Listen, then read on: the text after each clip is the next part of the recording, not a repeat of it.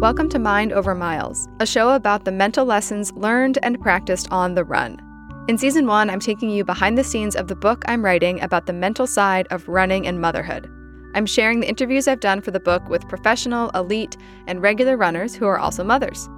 Thank you to all my interviewees, and thanks to you for listening. I hope you enjoyed today's conversation. Quanera Hayes is a professional runner who first ran Division II track at Livingstone College in her home state of North Carolina. You don't see a lot of D2 athletes going pro, so her story is unique in that way. She holds multiple World Championship gold medals, and in 2021, when her son Demetrius was 2 years old, she won the U.S. Olympic Trials 400-meter. The race got a lot of media attention with pictures of her on the track with her son, next to Allison Felix, who finished second that race, and her daughter Cammie, with headlines all about these supermom Olympians. At the Tokyo Olympics, she placed 7th in the 400, and we talk more about that race in our interview. We also talk about her faith, mistakes and forgiveness, how she focuses on the process, and why running is meaningful to her.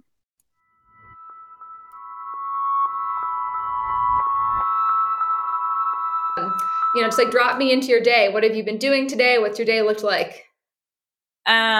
What great! Oh my goodness! Today I woke up at 4 this morning.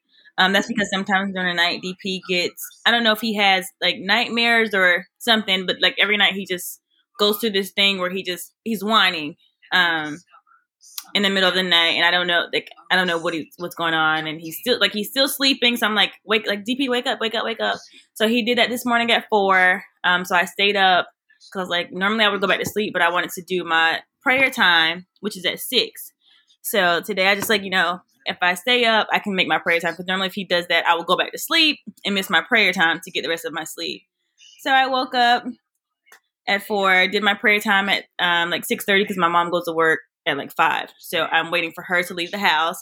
So I did my prayer time from 6 to 6:30 or maybe 6:45. I took my Nana to breakfast, who lives next door. I had breakfast and sat with her at her house this morning, and then my son and I, we did our morning worship that we normally do every morning. We did our morning worship, and then he did his morning school, which is YouTube with Miss Monica. She has a thing called Circle Time, so we do that every morning with her. And then I came back over to my house, my mom's house. I took me a nap. He stayed up watching TV, and I woke up from my nap around 11:30. I got dressed. I went to my old high school to go see some of my teachers and stuff like that, and the principal. So I went around and talked to a few of the students there. And once I got back, I came home and ate lunch. We ate lunch, and then I went to my friend's house to go visit her, who's like my sister. She was my maid of honor in my wedding. And now I'm back home. I was over there for about 30 minutes, so I had to get back home because, it's like school's letting out, so the traffic over here is really bad. So and now I'm here talking to you. Yeah, that's great. Wow, well, lots of good things in one day. Yeah, since I've been in North Carolina, I've literally been on the go every single day. So yeah, every day. Yeah. And did your high school have any kind of event for you as their Olympian? No. We'll probably do something next year because they didn't know, because I didn't even know when I was going to come home or how long I was going to be home. Today was just a surprise for them, just to, go back and show my face and stuff like that. So, maybe next year. That's true. I forgot about schools and COVID stuff that, they're probably putting off big events like that. Yeah. And I would just be able to walk around in the classrooms and stuff like that and see all of my old teachers. But today, now it's a lot different now. Yeah. That's cool that you got to surprise them. Yeah, it had a really good time. It was awesome. It was really nice. Yeah. Awesome. Well, then I was going to just jump in here. And did you, I don't know if you're, Nicole, if she had shared with you some of the questions I had in mind. Yeah. You didn't have to. I looked over. Okay. You didn't have to prepare anything, but just was curious if you had a background or not. But I can tell you just kind of a little background of my idea for the book. So I want the book to be a way to celebrate all the strengths that being a runner and a mother brings you, and not in a like washing over the challenges kind of way, but a way of showing like, yes, there are a lot of challenges that come in running and motherhood, but also there are a lot of tools you can use that you already have if you're a runner that will help you in your parenting. Mhm. And vice versa, there are these tools you develop in parenting that help you in your running, and focusing a lot on the like the mental side of things. So there's not really, the book isn't really going to be like, you know, core exercises and PT for women who are pregnant. It's going to be more about the sports psychology, the mental mindset part of it. And yeah, I wanted to do this because I feel like there's a lot of talk of the challenges in motherhood. But I haven't seen a lot of stories about like all the strength and capabilities in mothers who are also runners. So that's kind of the overarching idea. Mm-hmm. Yeah. Okay, that sounds great. Yeah. And so I've heard you say that you felt like this past year you've been more mentally fit than ever, like also more physically fit than ever. But I've heard you say you feel like you especially are more mentally fit than ever. And I wanted to hear more about how you got there and what you mean by that. More mentally fit would be more just toning in on my spiritual side and my faith, and really applying that more into my running, and like you said, and being a mom, because that's literally the driving force of everything that I do. Is putting God first, and both on the track and off the track and in my everyday life, and making sure that His will for my life is, you know, what I'm striving for. And it was a thing where mentally I always had to really just keep myself going, because there were times where I wanted to quit, and you know, you don't see the progress of what it is that you're doing, and you just feel like you're not getting anywhere. It was a thing where I had to, days where I want to quit, I would just think about my son, and just what I want to teach him in the future as he gets older. You know, being able to say, well, your mom, I continue to do this and I continue that. My thing is, I want to be an example for him. So I'm like, how can I teach him something that I have not done myself, um, or that I haven't experienced myself? So that's one of the mental things that I would always go through. And then for the mental things as far as being a mom and track, like I had to, because I'm a track athlete, I've learned a lot about discipline.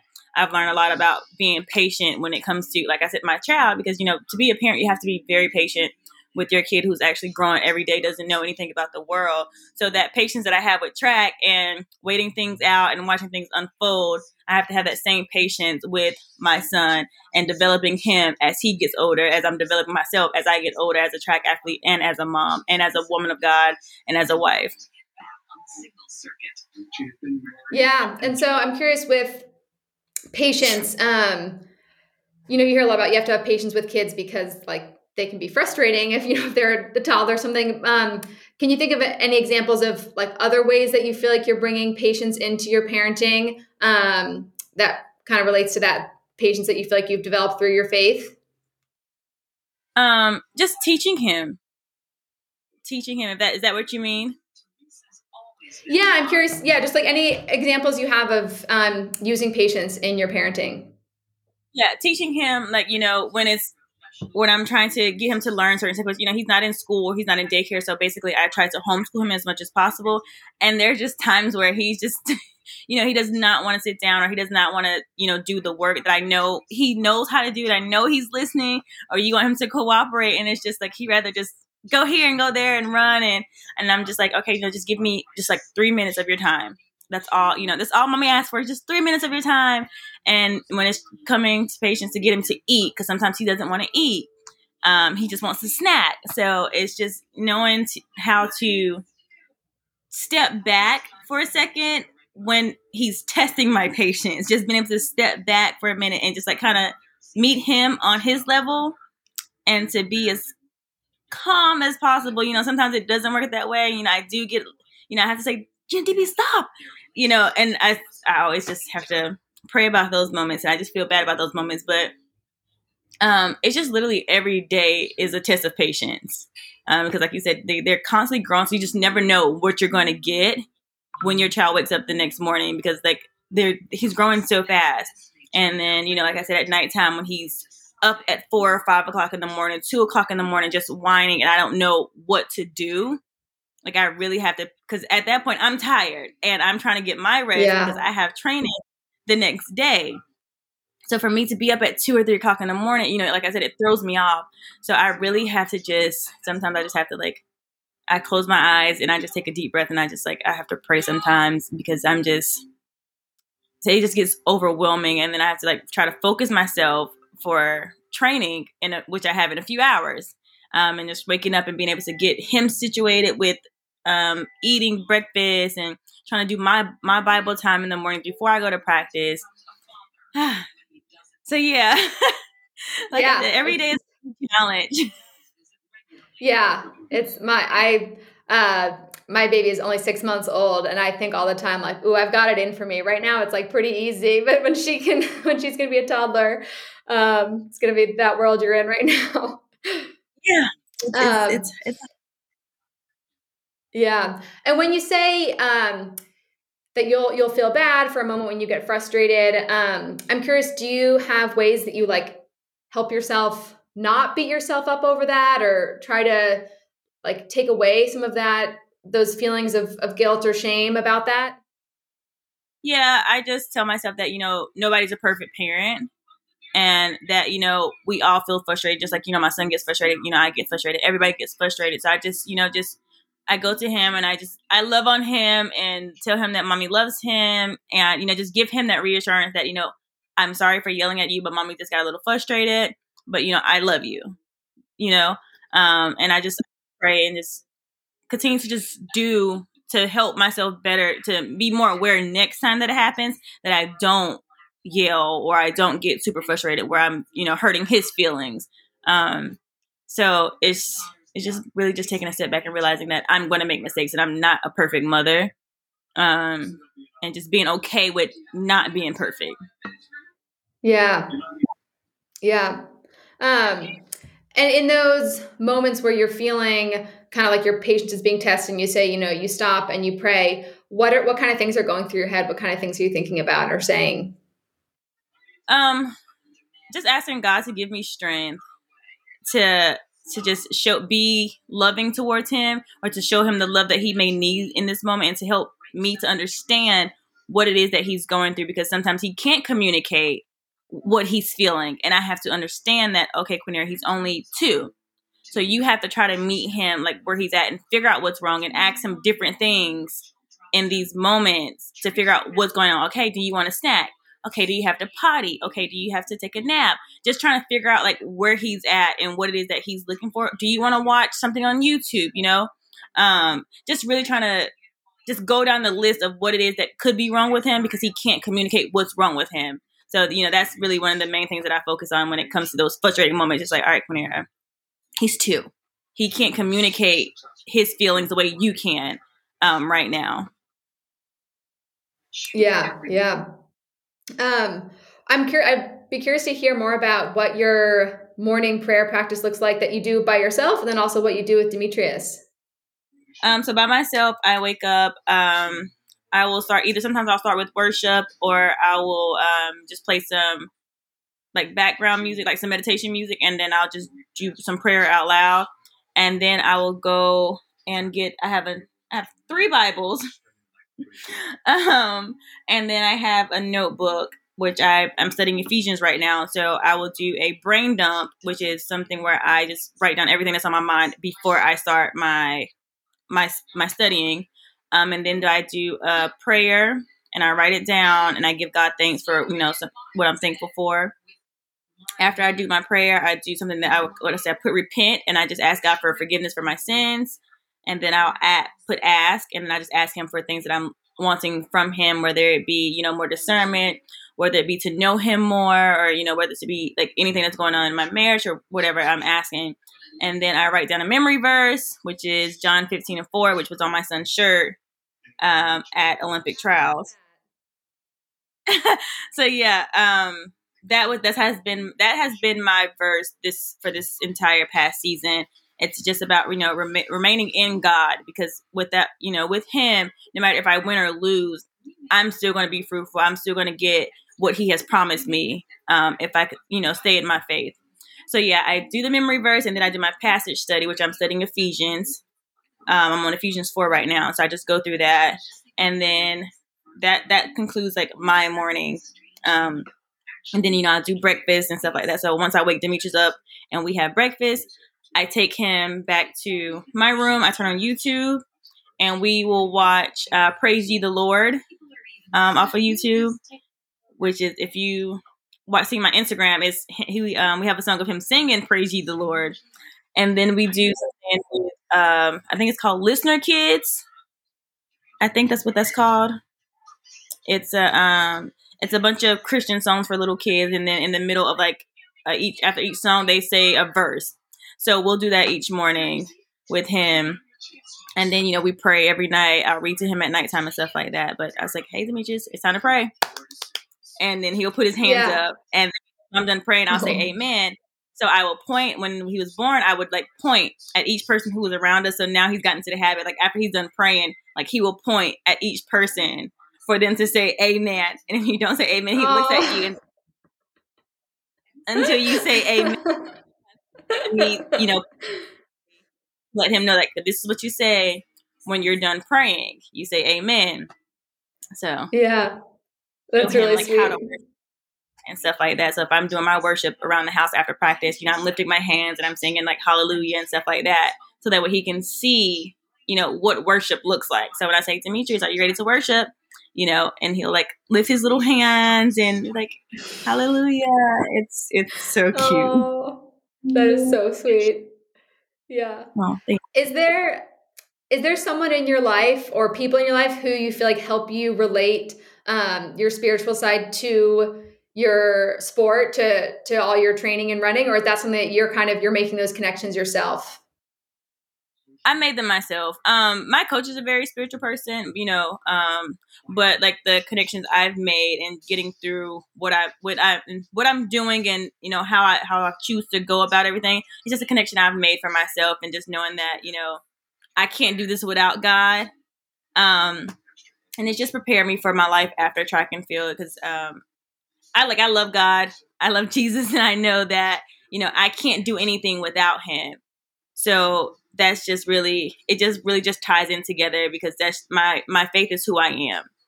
Being a woman of God is who I am. That's who I am first. And then I am a track athlete. So God uses track as a means for me to tell people about Him. This is just a platform that I'm using to spread His word, to spread His gospel, and to spread His love and show people the love of God, that I receive from Him.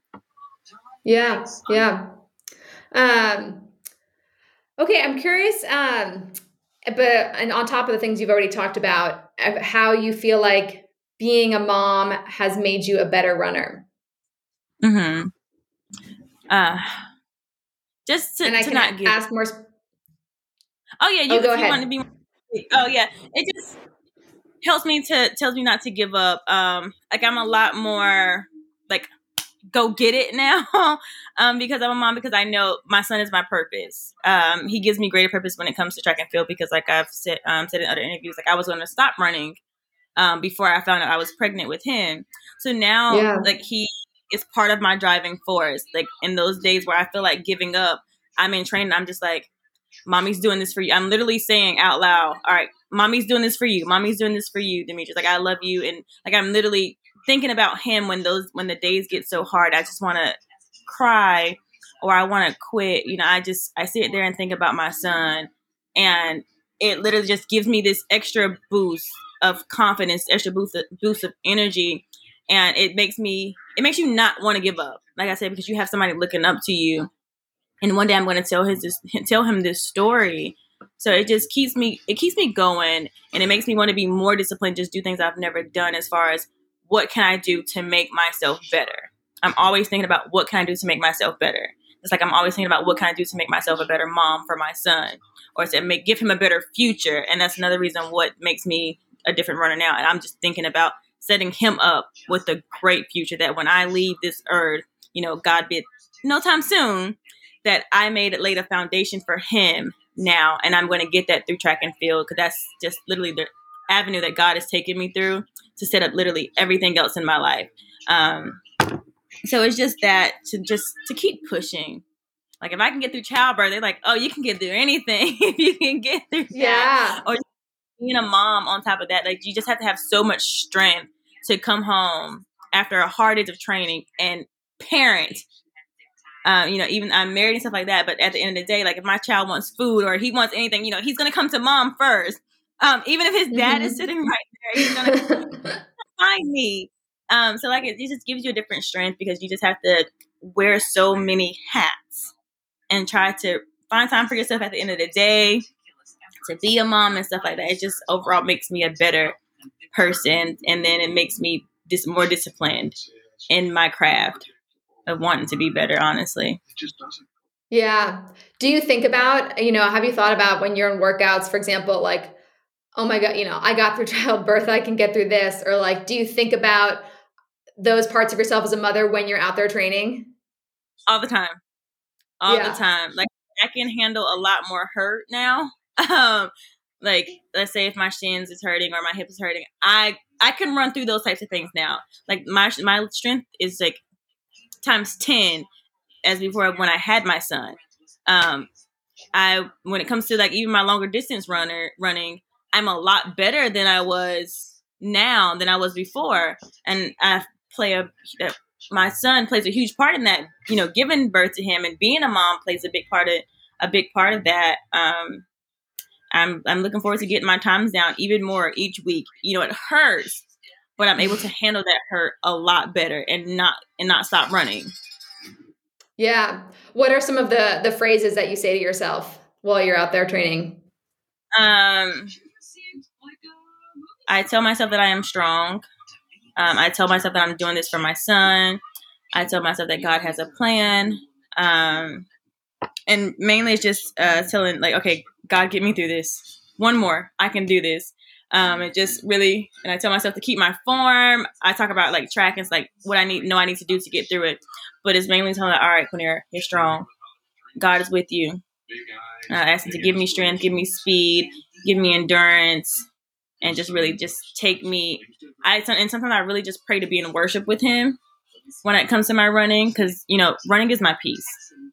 That's when I really don't think about anything, but being in worship with him and just letting him use me the way that he wants to use me. Yeah.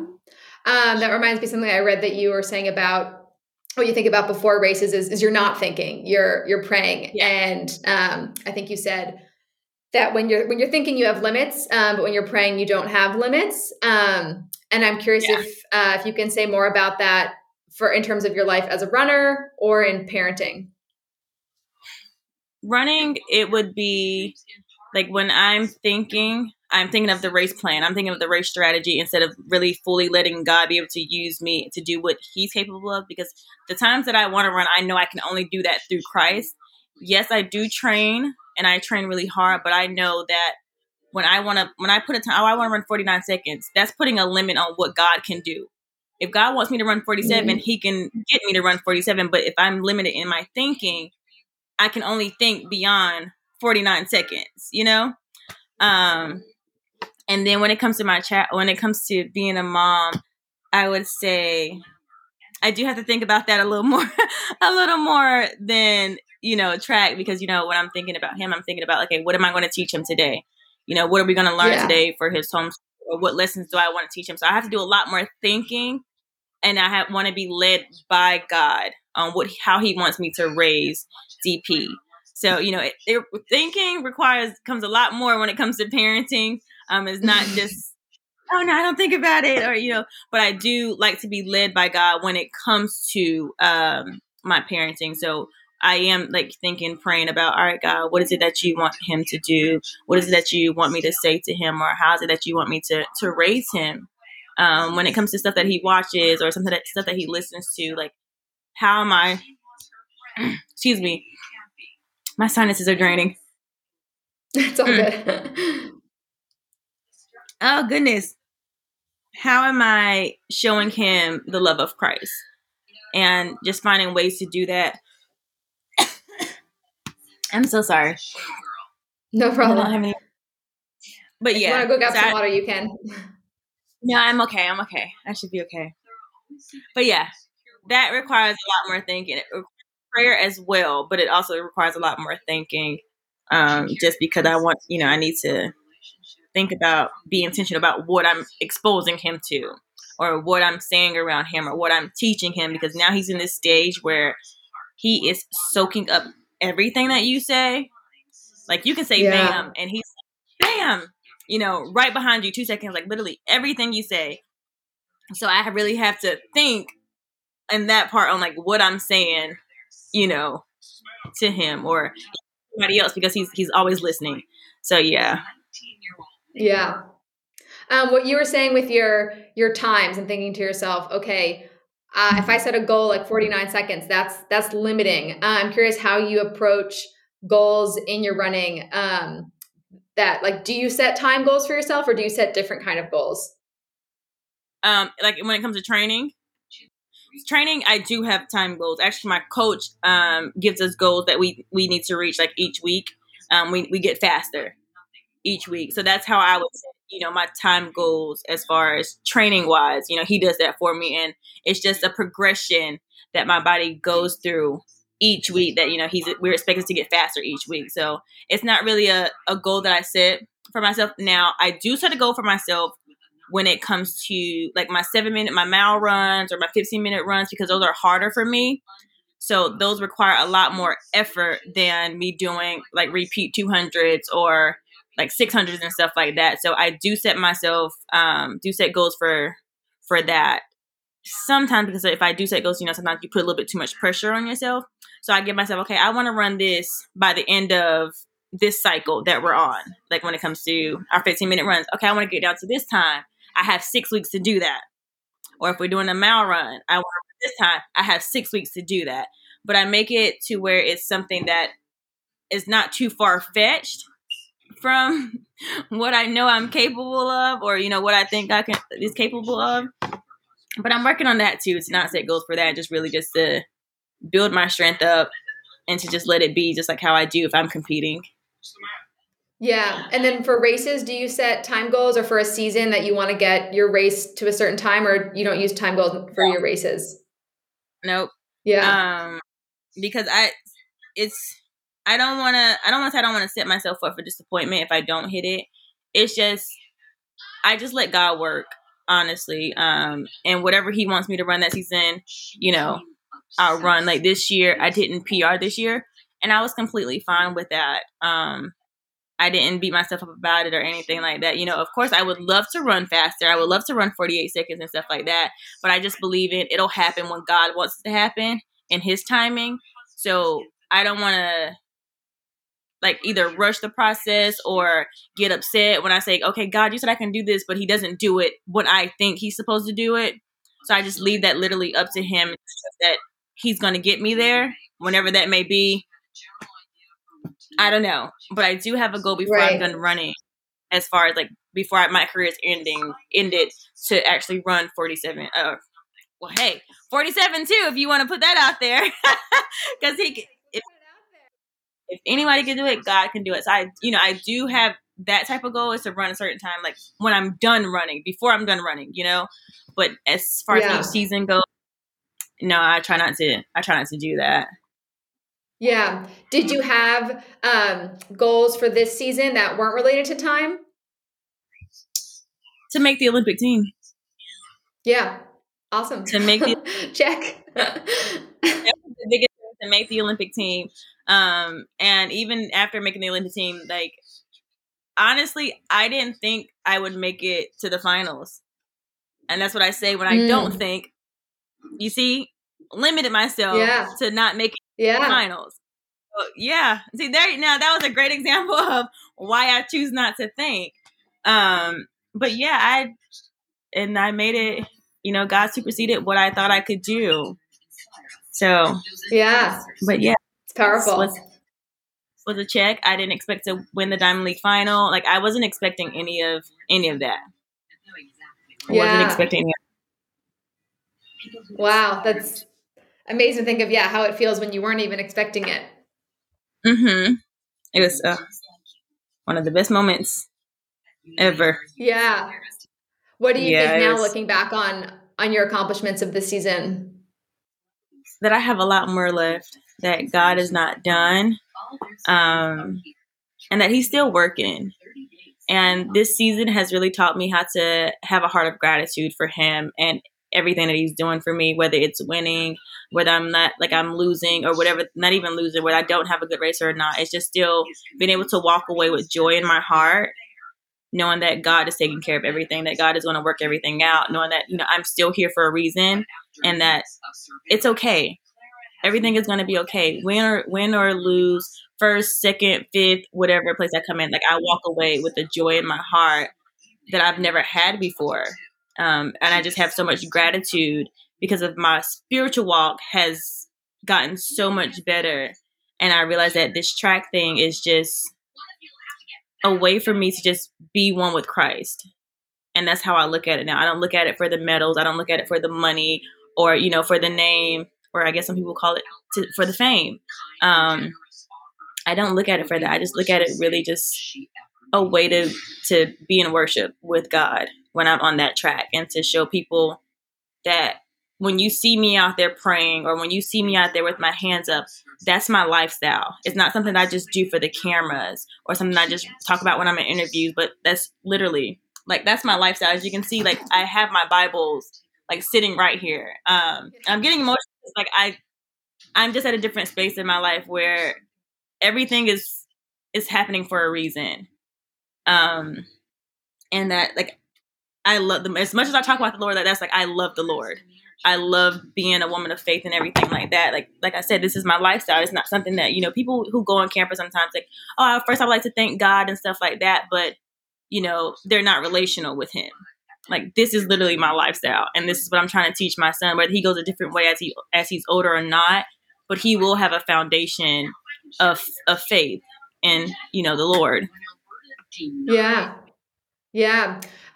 What you were just saying reminded me of something that you either said or read that I was reading, that you felt like becoming a mother made you feel like true unconditional love, from God to yourself. And I'm curious if you can give me an example of, like, it was in those moments where, like I said, my son, he would do something to frustrate me, or I would think about, there's going to be times where I'm going to have to discipline my son, or I'm going to have to, yell at him, spank him and stuff like that. But at the end of the day, nothing could take away the love that I have for my son. Nothing he can do could ever make me love him any less. Even if he, Lord forbid, he never hurts anybody, but I'm still going to love him because I gave birth to him.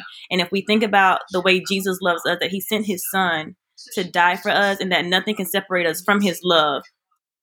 If we're going out here judging people, or all the sin in the world could never separate the love that God has for us, and that we're always welcome back to Him with open arms. He will welcome you back.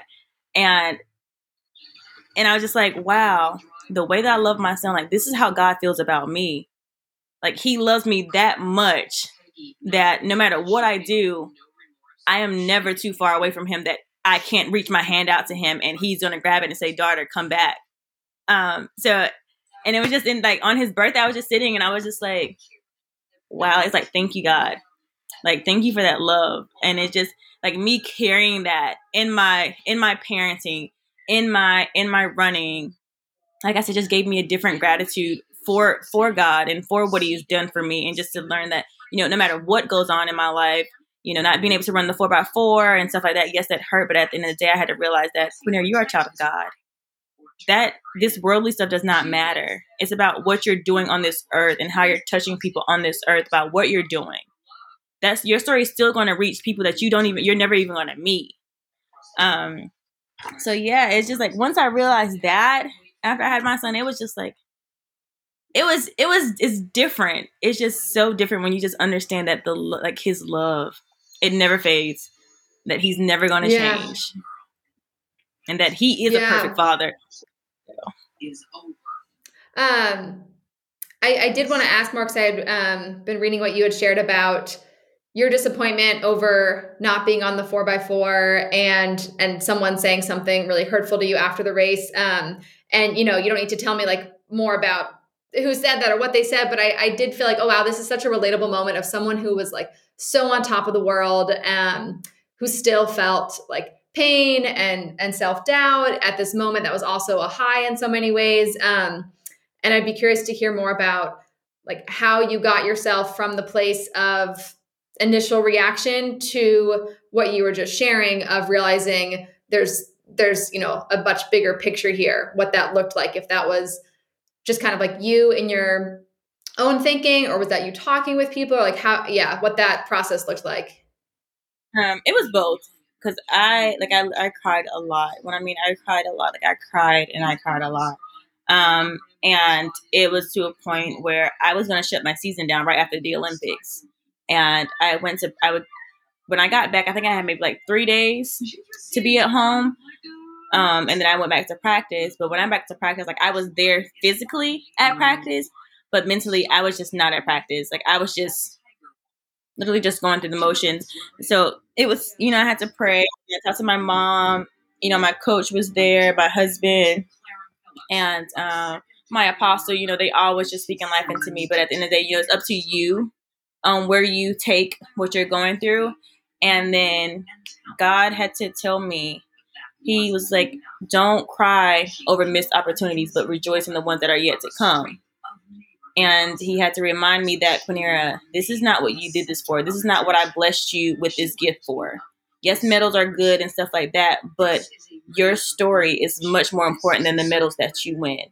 There's much more people relatable to you than any first place medal or anything like that. Like, there's more people that you're going to touch by not being on this relay team than you would have by being on the relay team.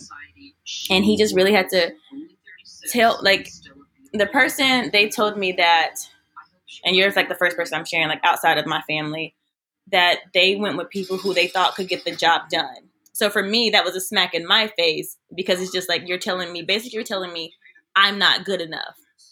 And then God had to bring me back, like, whose daughter are you? Are you not the daughter of a king? Do I not make you valuable? Do I not call you worthy? Don't let man tell you what you are capable of or not capable of, because they don't give you your gift. They don't give you your talent. They don't write your destiny. So he really had to like check me into going back to like, remember who you are and remember whose you are. You're not of this world. So don't worry about what you're not getting or all the things that you're going to miss by not being an Olympic champion, and just realize that I still have my hand on you. The same God that promised you that you're going to go to the Olympics is the same God that promised you that you're going to get a medal. His timing is his timing, not my timing. So it took a good little bit for me to really just, pull myself back together, because I was really in a bad place. Like I as far as wanted to quit running, because that to me, that really just, it was a smack in my face. Honestly, it just felt like a really big smack in my face. So I just really had to go to God and pray and do a lot of crying and a lot of cleansing. And one thing I did have to do was I had to pray about forgiveness. Even though they may not felt like they had anything wrong to me, they hurt me. And, I held that on, and I had to literally say, God, for they not know what they do, help me forgive. Help me to not hold a grudge for people that don't even know that they offended you or that they hurt you. So that was a really big lesson that I had to learn too, is about really true forgiveness for those people who said those things, or even for the women who ran that relay. It was just different things that I had to go through. And I'm actually going to make a video about it pretty soon, because people are still asking about, the Olympics and stuff like that. So I am going to make a video explaining to everybody just the whole process of everything that happened and my experience. And then once again, like I said, my testimony that people are going to see about that. And people were calling it, this way to show redemption and stuff like that. I'm just like, no, it's not. I wouldn't call it a redemption story, because it's just like, it was supposed to happen. It was supposed to happen. It happened that way because that's how God allowed it to happen. Because, I came back, like I said, I came back and won the Diamond League trophy. So they're like, aha, smacking your face. Like, look what she did. And I'm, that's great, but you're still missing the bigger picture. You're still missing God in everything that he's doing in my life. People always try to count me out when it comes to track and field. Like, I'm literally always counted out. And that's the thing that I love the most about being who I am, that I'm forever counted out. When it comes to USAs, I'm never one of the top runners that they choose to win or that they choose to make the team. I'm never in that number, but God always shows up at the right time. Because they even said at the Olympic trials when I ran the first heat, the prelims. Oh, Hayes looks tired. Hayes, she just looked like she did this, or she doesn't like she's ready. Came back the next day, ran faster. Came back the next day, ran faster, and I won. And that's what I love so much about being in Christ, is that God just keeps showing people it's not about what you say about her, because I have my hand on her. That's my child. And that's one thing that, like I said, it keeps me going, is just knowing that it doesn't matter, because at the end of the day, God has the final say in what I do. And that's why I always choose to give him the glory after every race, before every race, and everything in between. Yeah. Well, it sounds to me like it's a way that you've changed where your self-worth comes from. Yes. 100%. 100%. And just because at the end of the day, people are always going to say something. And if you're not right with yourself, or you don't know who you are in Christ and stuff like that, people can tell you anything, and you start to believe those things. And you start to think about those things that people are telling you, and you don't know how to break away from that. So when you line up on that line, and they're like, oh man, well, they said I wasn't going to make it to the final. They said I wasn't ready. They said I wasn't fast enough. You begin to hold on to those things. And when you're running, oh my gosh, she's in front of me. I'm not ready. I'm not faster than her. I can't beat her. And then you don't. But if you line up there confident, knowing that God has given me the ability, I'm here just like I deserve to be here. I have every reason to be here. I've worked hard to be here. And no matter what happens, you still walk away knowing that you gave it your all, and that it just wasn't your time at that moment. But that doesn't mean that you're not worthy of being there, or that you're any less of a good runner, than the next. Yeah. I've heard you say that you try to stay within yourself during a race. And I wanted to ask you more about what that meant. Is that kind of what it means of like not worrying about other people's races or what other people are saying or doing? Mm-hmm. And that's kind of a thing that happened at the finals of the 400 at the Olympics. I was trying to stay within myself, because the girl in front of, because I was in lane 2. So everybody's in front of me, and you feel like you have to run that entire curve. So what I did, and the girl in front of me pulled up, so I had no idea of where I was in that race. So when I got on the back, I relaxed and I ran my race, but I kind of relaxed too much, because I didn't want to go like, all right, Quanera, don't burn out all your energy here on this back stretch, because you don't, like I said, I didn't know exactly where I was in that race because there was nobody in front of me. Yeah. So it kind of, it kind of backfired a little bit. But like I said, I walked away with that race full of joy. But it wasn't until after I got back to the warm-up area that everything went left, because I was very proud of myself for how I ran that race, and not really letting it get to me, because like I said, the girl in front of me jumped up, and for me, I'm not used to running in lane 2. And when she jumped, it kind of threw me off seeing her jump up, because I'm like, all right, Quanera, like, what do you do now? Because you and your coach had a race plan, and she was a part of that race plan. So, that's what happened with that. So I just really tried to stay within myself and not worry about who's going too fast. Like my coach, we always talk about a race plan before I run. And I rehearse that over and over in my head, before I run. So that way when I'm in that race and I'm on that line, I already know what to do. And I do it. I execute the way he tells me to execute. But that one was just a little bit different. And it didn't go as planned, but and I think she was gone right away too. Yeah, and that was the thing. Like the first 30 meters of the race, it was like, oh my goodness, I'm done. And I was like, I don't know what to do. So I really just handled it like the best way I knew how, and just try not to go with them, because my coach told me, like, whatever you do, it may look like you're behind, but don't run with them. And I guess, I'm a very literal person.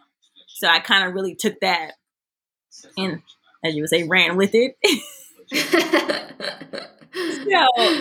that was, everybody thought that, oh yeah, I was tired and stuff like that. I'm like, no, that was just a mere execution error. It had nothing to do with my physical strength, because I walked right up those stairs after I was in running fine. I was not tired. I was not hurt. It was just really execution error and execution mistake. And that's what a lot of people don't understand, because, they're not where I am. They're not in my shoes. They were not, they don't know me or talk to me, but, everybody else had their assumptions about what did I do wrong, or that I wasn't ready, or that I wasn't focused. And I'm just like, well, how do you not be focused at the Olympics, making it all the way to the finals? Like, it doesn't make any sense. Yeah. Or that I choke. How do you choke at the Olympics and make it all the way to the finals? So, it's just like, in like reading stuff like that, that's why, once again, it comes in knowing who I am in Christ, because you see these comments and you see what people have to say, and they're not so nice, especially when you know what really happened and stuff like that. And it was just, had to do a lot of praying about those types of things. Yeah, that's such a inspiring story. You were talking about forgiveness for other people earlier, but also for self-forgiveness, and to be able to finish something and not beat yourself up for it, and just immediately acknowledge, oh, it was this thing happened, like you said, execution error. But like, it sounded like there was no doubt in yourself, no beating yourself up. Mm-hmm. And I think that's really inspiring to think of all the things that I beat myself up over, that other people beat themselves up over, that are much smaller, and to realize, like, oh, look at this story of, it doesn't have to be that way. Yeah. I try my best to really just find the joy in everything. Like I said, there's times where I do get down, but I always have to remember, just always take it to God, and to never carry those types of things on my heart, because those things, they're like a virus. They spread. And then when you start beating yourself about one thing, oh, here's another thing that I didn't do, or that I can't do, or, oh, here's another thing. Like, it starts building on top of each other, and at the end, like, you just start feeling like, okay, I'm not worth it. I'm worthless now, or I'm not good enough at anything. And like, what am I doing? You start questioning yourself, and all the plans that God has given you or put on your heart. You just like, God, can I do this? Or, God, are you sure you want me to do this? And you start questioning Him. So it's just, it literally affects every part of your life. And I was going to say something else, but I forgot what it was. It was really important. I don't know what it was. Maybe it'll come back to me. Yeah, if it comes back, you can bring it back. What for you in parenting? What have been, you feel like, some of the more challenging parts of becoming a mother? Scheduling. Just trying to stay on a consistent schedule. Trying to cook in the afternoons, or spend time with him when I'm tired from training and I can't really be outside, and just when I want to take a nap. It's just trying to find that balance of being a mom, being an athlete, and just really trying to raise a decent human being, honestly. Yeah. I just really want to raise a decent young man, a respectable young man. It's been one of the hardest things. Oh, and if you're doing his hair, that's a big challenge for me. Yeah. Really, one of the worst. That little guy he does not like for his hair to be touched. I was about to ask if you liked getting his hair done or not. Sounds like no. Yeah, you can't even go to scratch his head, and he cuts a fit. It takes 3 of us to wash his hair. 2 to 3 of us. One person is holding his legs. I'm holding his upper body, and then the other person will be washing his hair and doing all that stuff. Yeah, that sounds like trying to give my dog a bath. It's so sad, because you're like, you need this, but I see that you hate it. But yeah, it's really, really tough.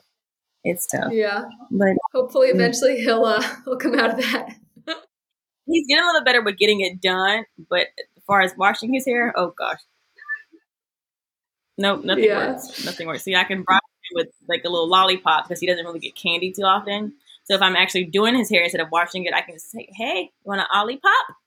And he'll sit and he'll cry, but he'll sit still and eat a lollipop while he cries. So I'm like, I'll take it. That's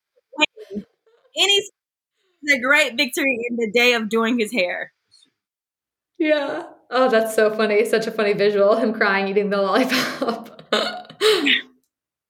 One day I'm going to post it on my Instagram, and you guys are going to see what I go through. Yeah.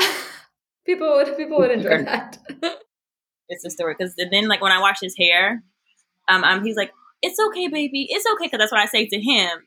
I'm like, it's okay, baby, it's okay. So now he started repeating back everything I would say to him while I'm washing his hair. Like he's trying to calm himself down. I'm getting his hair washed. So he's like, it's okay, baby, almost done, almost done. Okay, baby, okay, I'm right here. And then when he gets up from when I'm finished, he's like, yay, we did it. And he goes like this. He's like, yeah, we did it. And I was like, yeah, good job, buddy. We did it. It's the thing ever. And it's so cute. I feel so bad, but it's just so cute. So cute. But he hates it. And I'm pretty sure he Well, what a kind funny, what a funny example of like learning self-talk and, how we try to learn how to self-talk more positive to ourselves. Like that's how it happens. You hear it a bunch of times, then you say it to yourself. You're absolutely right. That's really good.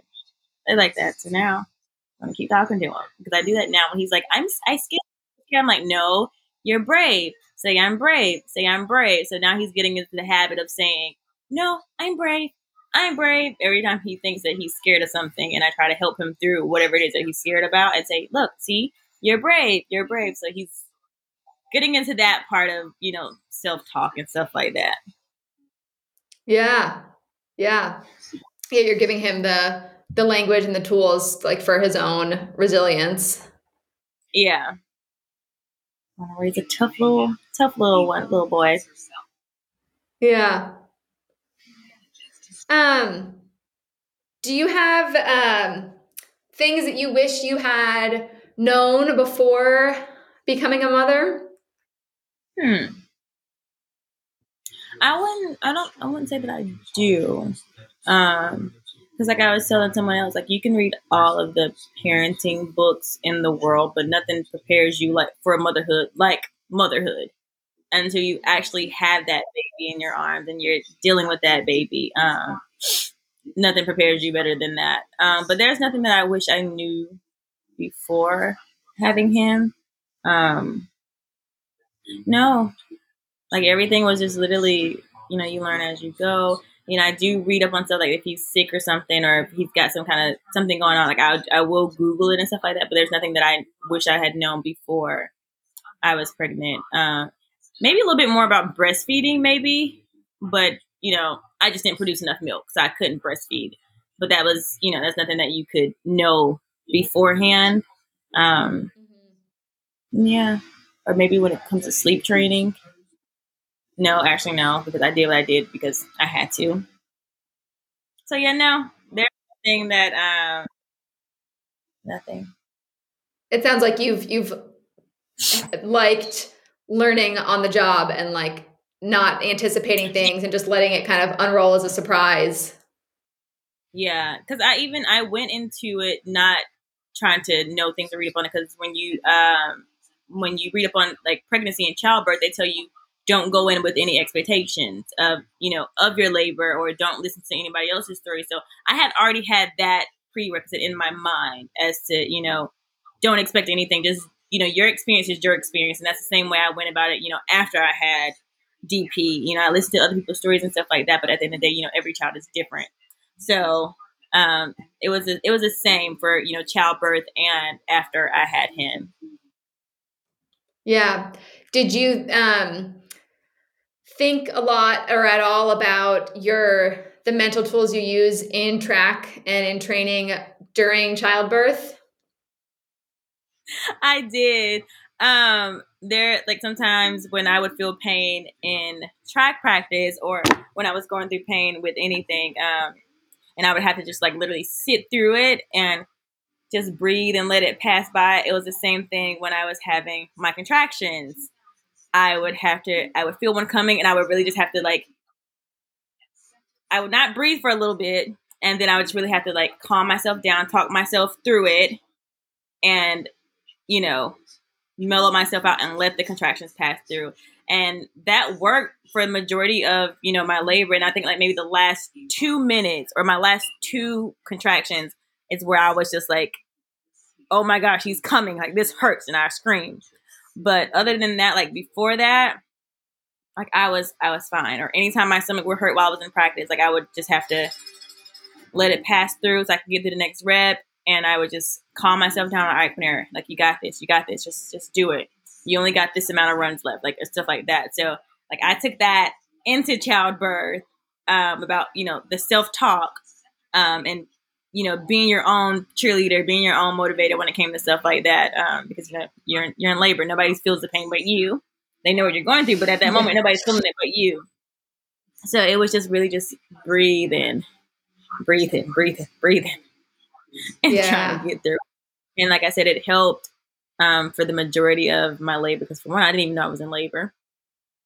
I thought I was having Braxton Hicks. So Oh, really? yeah, and then found out he's on his way. I'm like, oh, okay. It's the real deal. The real deal. It's not fake, Quanera. So get ready. They thought it was, but I told them, I'm like, no, I'm hurting. I'm hurting because I told my doctor. I had my 9-month checkup the day before he was born. I told my doctor, I'm hurting. Like in my stomach, it just kept hurting. And he checked me, and I was only 2 centimeters dilated. And he was like, oh, well, you can be that way for another month.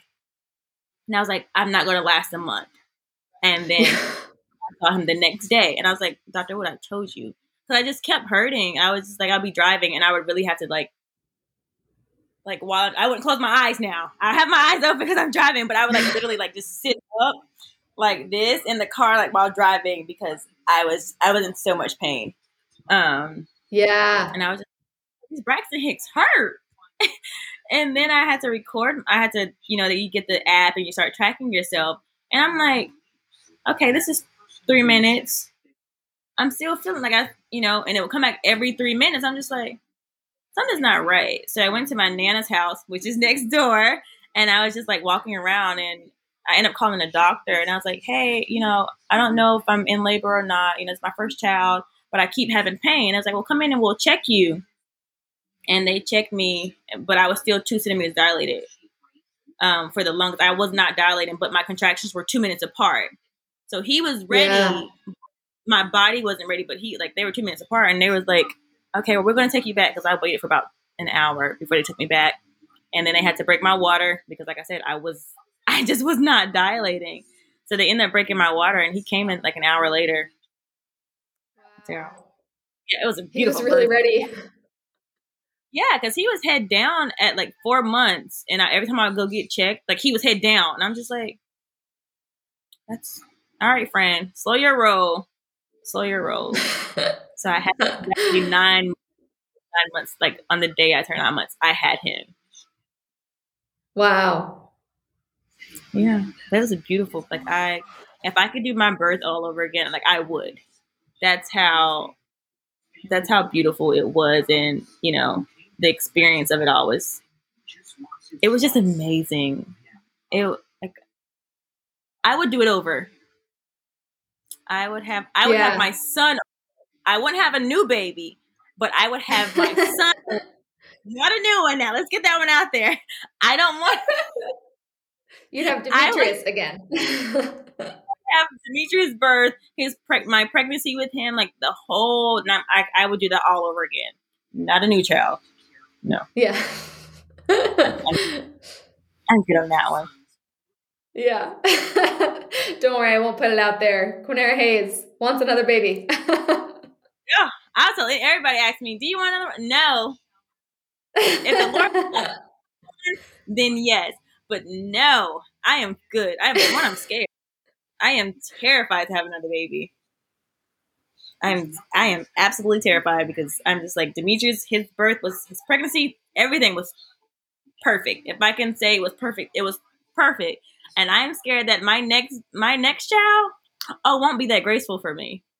I'm scared that one is just take me out for the count, and I do not. I don't want that. I don't want those problems. I do not. Yeah, I'm fine. I hear a lot about first children being easy, and the second just being like a whole other world. And I'm scared. I'm going to tell you that right now. I'm a second child, so I know that I did that to my mom and dad. Really? How many do you have? Just one?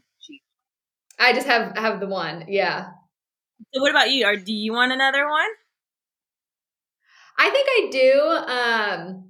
not like super soon. But I have 3 other siblings and I really like having siblings. So I think, I Oh don't my think I gosh, want to stop have it. 3 more babies, but I think I could have 1 more. So everybody's, oh, having a sister or brother. And I'm just like, they cost money. A lot They of do. And it's, money. my friends who are only children are like, oh my God, no, I love being an only child. And so like, I feel like everyone loves the setup they have, you know? I need to talk to those people that says, oh, they love it. And that'll keep giving me encouragement to not have anymore. And not give in Yeah. to what Just, people need to do. yeah. Only take the advice of only children. That's exactly what we do. You're not the only child, don't talk to Yeah. me. Yeah. But I don't know. It's just like I said, the Lord caused me to have another one then, but he knew I needed Demetrius to keep running. So, that's why he blessed us with him. So, Yeah. because without him, Yeah. I would not be having this conversation if it wasn't for my son. Yeah. That's crazy. Yeah. Well, I'm That's curious crazy. to hear, in what I've shared about the book so far, do you feel like there are other things that you want to share for it, or other things that you think I should be like looking for, stories about X or advice on X? Just about self-care when it comes to mothers after they have their kids. Cause we oftentimes we do forget about ourselves because we're trying to be this mother and always be there for the child. But we have to realize that, we need to be there for ourselves as well, because if we're not happy, then our child is not happy. If we're not functioning, then our home is not functioning. So just, the self-care aspect of being a mom and taking that time for yourself, and, remembering who you are, not just, oh, I'm such and such mom, but I am such and such. I am a mother of, just keeping that yourself first. And that may sound selfish to a lot of people, but I put myself first before I put my child, because that's the only way I can be a good mother to him, if I take care of myself first. So that would be a thing that like just don't really talk about these days, as far as like getting away from your child. Yes, we do need that time to be away. We need that sanity to be away from this child, to not hear mama, mama, mama, or help me, or like, we need that.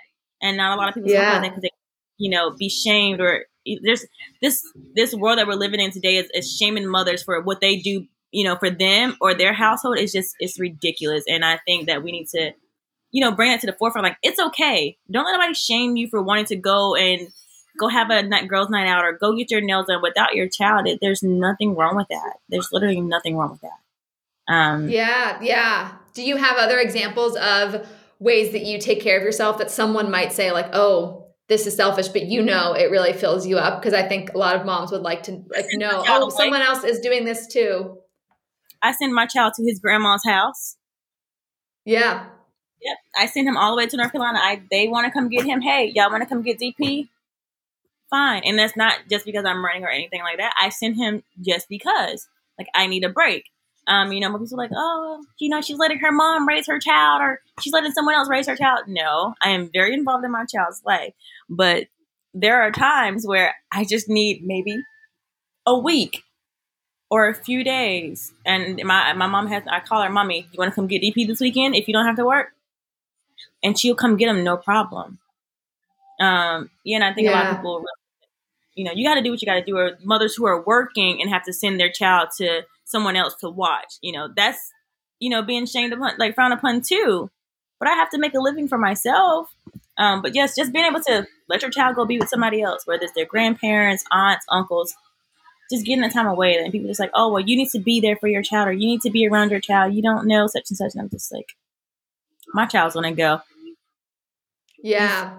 I hi, Demetrius. always, yeah, I bristle at that phrase of like when people say, you shouldn't let someone else raise your child. And I think like, if you flip that around, how amazing and if your child's raised by a community, that they're not supposed to be we're not supposed to be just raised by 1 or 2 people. We're, raised by a community is even more powerful.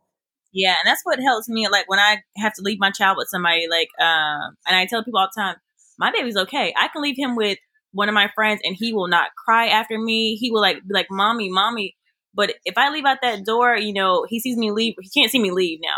But if he comes back and I'm not there, he's not one of those children that will keep crying until I come back, because he's been so used to not being so attached to me that it's easy for me to leave him with my mom, my nana, or one of my friends, and he's okay. And he's ready for school right now because he's not that attachment issue that kids have these days because their moms, feel they need to be attached to their kid all the time. No, my baby will go. He's like, somebody leave this house. Bye, mommy. Bye. I said, all right, well, give me a kiss. I'll see you later. He'll come give me a kiss and be out that door. Like, he does not. Yeah. He does not. One of the things I feel like I was really blessed with as far as my community, as far as my village, because I was going to get an abortion. I think I've mentioned this before in some of my interviews that I was going to get an abortion. I read that. But once again, God had to put me in check. And then I was like, well, God, if you're blessing me with this baby, you're going to give me a means to provide for this baby. And that when it came to like finances or even just being able to have people watch him, I was like, you're gonna work things out. And he did, to where my cousin lives with me and she watches my baby during the day and she works at night. So I watch her little girl and my son at night. And if he needs to come to North Carolina, there's never a problem because my nana's always home, even though my mom works. My nana is here. My sister's home from the military. So he's literally giving me that solid foundation that I need to raise my child. And he has a village of great men and women in his life that I'm thankful for. So I let him go. I let him be him. Yeah. I'm curious if you'd be open to sharing more about the process of thinking that you wanted to get an abortion to then deciding to have Demetrius, like what that looked like, how you moved from one decision to the other. So when I found out I was pregnant, of course I cried like a baby. And then it was just a matter of like me thinking about my career because I was literally just getting started with my career. And I was just, and then, you would hear stories about sponsors, like when women get pregnant and how their sponsors were due and just like not being able to run again and, not being able to run after I had my baby and stuff like that. So like I wrestled with that for a very, very long time. And I would cry. I even wrote him a letter before, like when I was thinking about having an abortion, like I wrote him a letter and, just saying sorry to him and just like literally everything. But, once I thought about, like I was going through with it, looking at abortion clinics and stuff like that, I just got so depressed. I got really, really depressed. And I just wasn't myself. And then I just started praying and it's just like, God, like, what do you want me to do? What do you want me to do? And he put it on my heart. And he was, basically said to me, Quanera, you didn't give life, so how can you take life? And I was like, God, you're right. If you blessed me to have this baby is here for a reason because you want him here. He was formed and you knew him before he was formed in my womb. So after he told me that, I was just like, all right, God, I trust you. I trust that you're still going to get me to the Olympics. I trust that my career is going to be okay. I trust that you're going to provide. And, that was that. And then my mom had to, she even apologized to me because, she was okay with me getting an abortion. Like we were all on board for this abortion thing. And then later she came back. She's like, I just want to tell you that I'm sorry because that wasn't, very like motherly of me to tell you to do something like that. And, because she's a Christian woman too. So she, God convicted her heart for even being okay with something like that. And the same thing for my husband. He came around, once we started going through the appointments and he started feeling the baby. And then when he found out it was a boy, he was game. And then now you'll hear all of us tell it like DP is literally the best thing that's ever happened to all of us because he's the only grandchild for my mom. So, it was one of those things. Like I said, I really prayed through everything and I really tried my best to discern what God is telling me and to go where he's leading me. But when he said, Quanera, you didn't give life, so you can't take it. I was like, wow. And I knew that had I gotten an abortion, that would have did more damage to me than me actually keeping my son and losing my career.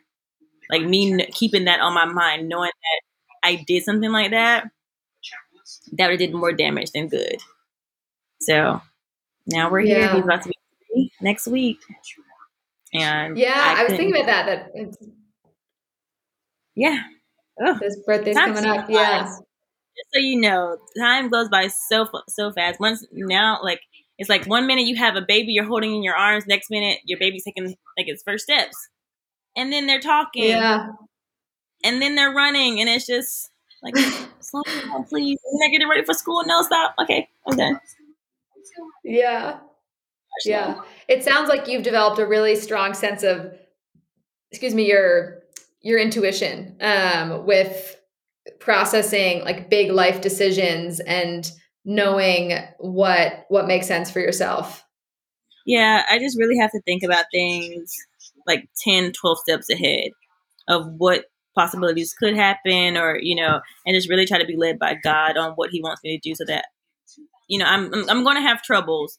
I'm going to go through things and stuff like that, because that's just a given. But it's just knowing that if I stay where God wants me to go and stay in His will, then everything is going to work out. So I just really try to keep my prayer life strong, so that I can just ensure that I'm doing the things that I know I'm supposed to be doing, even when I do mess up. You know. Yeah.